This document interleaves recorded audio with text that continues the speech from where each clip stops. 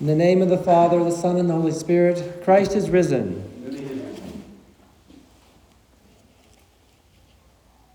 This is the 34th sermon in this series of sermons on the Sunday epistle readings.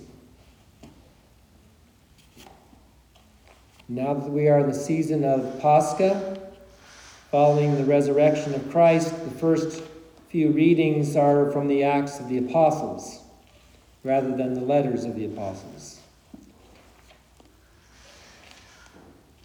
In our reading today, we find something that is kind of strange, puzzling.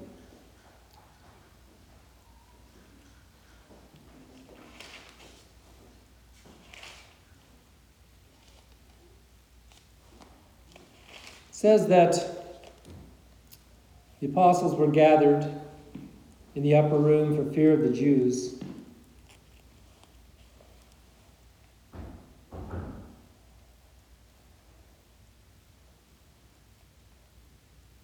Then they began to preach publicly.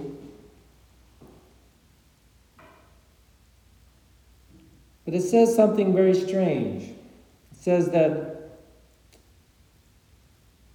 none of the rest dared join them, but the people esteemed them highly. In other words, the apostles were doing great miracles, doing mighty works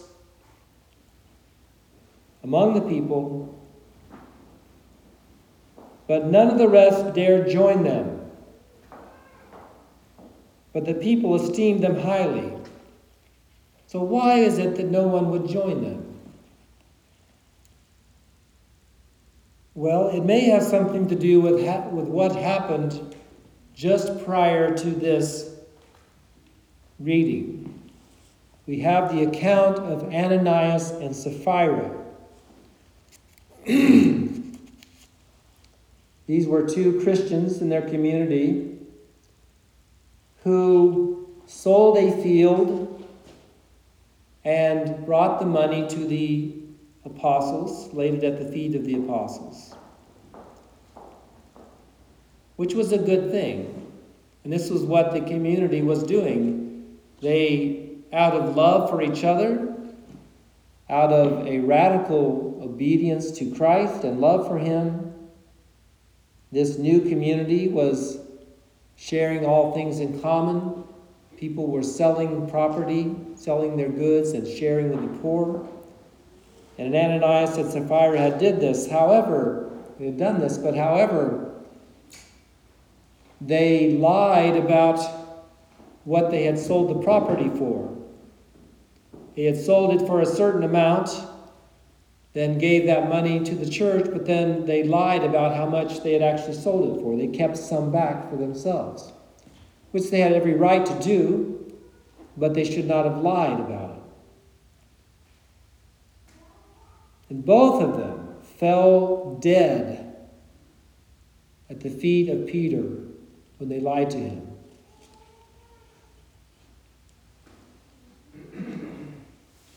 Peter must have become a very intimidating figure after that. And that may explain why no one dared to join the ranks of the apostles. It says later in this passage that many of the sick were being brought to the apostles, and they brought them just so the shadow of Peter passing by might fall on some of them. Now, there is no doubt from Holy Scripture that Peter is the leader of the apostles. Now, historically, there have been two approaches to this that are both extreme and incorrect. The Roman Catholic Church, on one hand, claims this to be proof that Peter is the predecessor of the papacy, that institution by which the Pope of Rome reigns over the entire universal church. It sits in the place of Christ. On the other hand, the Protestants practice more of an egalitarian view where they emphasize the priesthood of the believers, that all of us are believers, all of us are priests, all of us have certain gifts, of course, which we do, but they do not recognize the authority of the priesthood. They certainly don't recognize the authority of the apostles as having any special gift beyond that of preaching and teaching. They ignore the Holy Scripture where the Lord appears to the apostles in the Gospel of John and enters into the upper room with them and breathes on them and says, "Receive the Holy Spirit. Whoever sins you forgive, they are forgiven. Whoever sins you retain, they are retained." Protestants have no clue what to do with that verse. And so for the most part, they simply skip right over it. The Orthodox Church, on the other hand, takes the middle path, which is quite often the case. We acknowledge that Peter is first among the apostles. He is first among equals. But we do not say that he alone has the authority to govern the church. Rather, that authority is entrusted to all of the apostles, with him being first among equals. And we see evidence of this in the fact that in the first council of the church, in the Council of Jerusalem, it was Bishop James, the brother of the Lord, who presided over the council rather than Peter.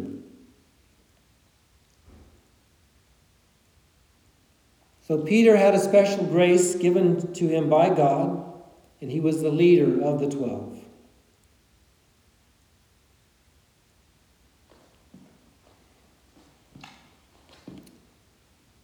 And yet, no one dared join them. No one dared join them.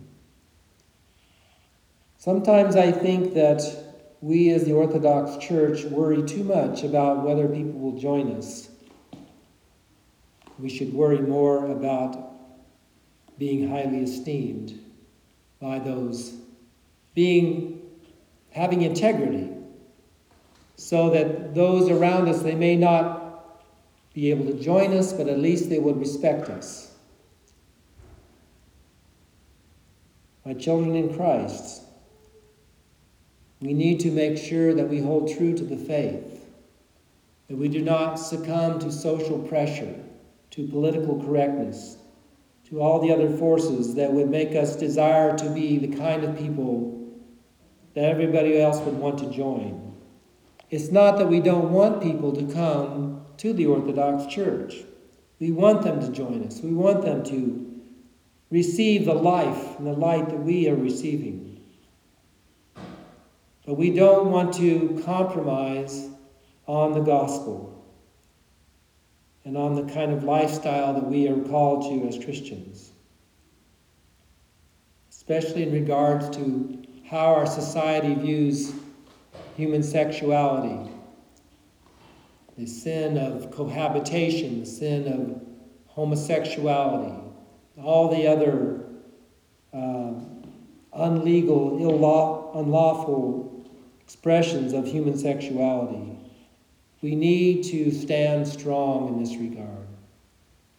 Perhaps some people will be put off by this, but that is not the point.